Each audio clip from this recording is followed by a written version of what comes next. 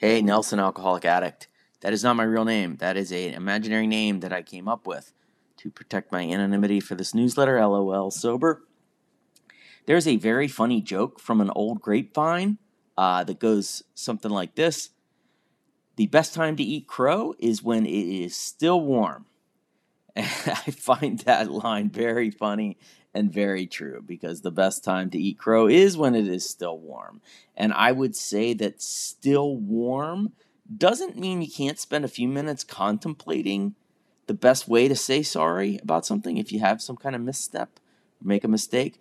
And you could probably call your sponsor and pray a little bit to make sure you're going to apologize in the right way at the right time. And I bet the crow that you have to eat would still at least be room temperature.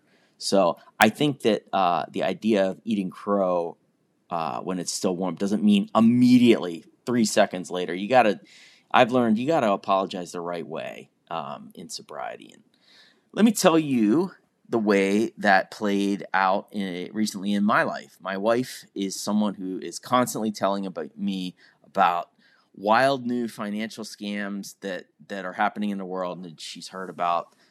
So she's told me about checking the gas station pumps to make sure there isn't something over the credit card slot that will steal my information. She's told me to guard my wallet at airports because people can walk past you and scan your wallet if it's a thin wallet, and that they can steal your credit card information that way.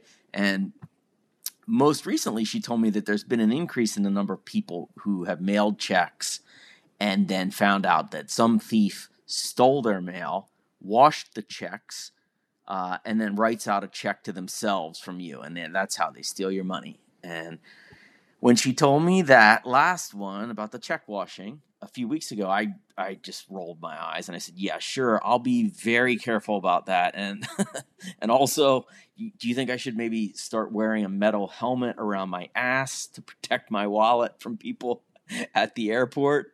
Now, listen, I am basing that on being 45 years old, and I've never had my identity stolen. I've never had any checks washed. I've never had anybody scan my ass at a gas station. I've never had any of that stuff. And I can't think of anybody off the top of my head. I can't think of anybody else I know who's had that happen either. So I've always been pretty dismissive. I've always chalked that kind of thing up to the, hey, I heard a guy on Facebook say blah, blah, blah, that genre of fear-mongering and conspiracy. And as far as sobriety goes, like in all seriousness, I've worked really hard in recovery to not live in the wreckage of the future. Because it can be this world can be overwhelming, like, yes, I could get cancer. Yes, there could be a terrorist attack. Yes, my identity could get stolen. Yes, climate change might cause the Atlantic Ocean to rise up and wash my whole family away. And that stuff all used to make me scared, and it would make me feel hopeless, and it would make me want to numb the pain with drugs and alcohol. That kind of fear is real.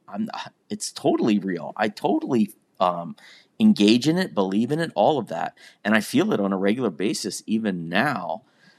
But I push myself hard to live where my feet currently reside, not where my feet were yesterday and not where I'm going tomorrow. Like right now, right here, right now. I try to live that way. But, this is a big but, that's all rationalizing away what is a pretty clear case of contempt prior to investigation. Like, I don't need to react to my wife the way that I did. Maybe I don't need to panic every time some dude who just came over from MySpace, he posts on Facebook now that hackers are whatever. I don't know. What's the next one? Shining sonogram machines into the sides of houses and somehow stealing social security numbers from their car in the street. I don't know. I should say I made that up. Nobody's doing that as far as I know. I hope I didn't just introduce an insane conspiracy theory to the world. But maybe I don't need to be dismissive and a jerk when someone mentions that kind of thing to me, right? Okay, so that was a long wind-up. Let me get to the reason why I'm telling you this story.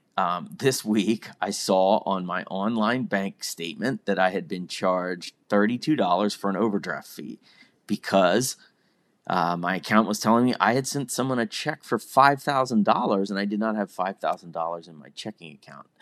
The problem is I had not sent anybody a check for $5,000, and when I looked at my account, I found that I had 3 checks from 6 weeks ago that I had mailed on the same day in the same blue mailbox, and none of them had been cashed. When I called the bank that next morning, they brought up a visual of the check, and they said, "This looks like a clear case of check washing. Someone must have stolen your mail, cleaned the checks, and rewritten them."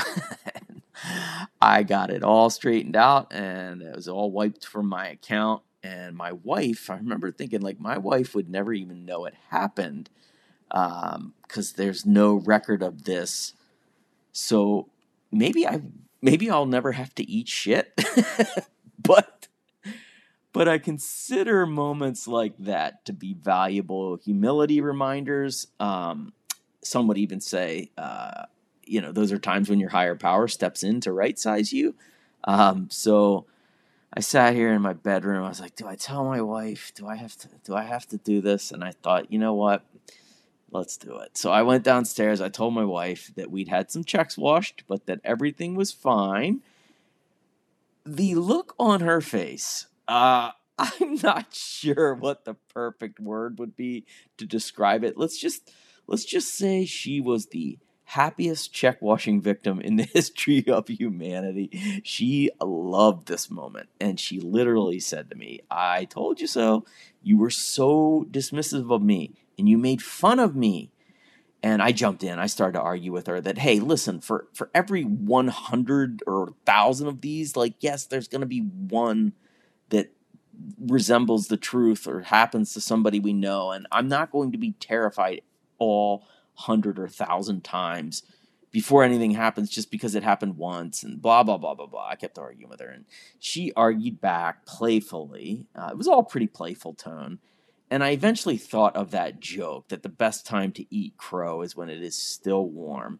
And so I thought, you know what I need to say?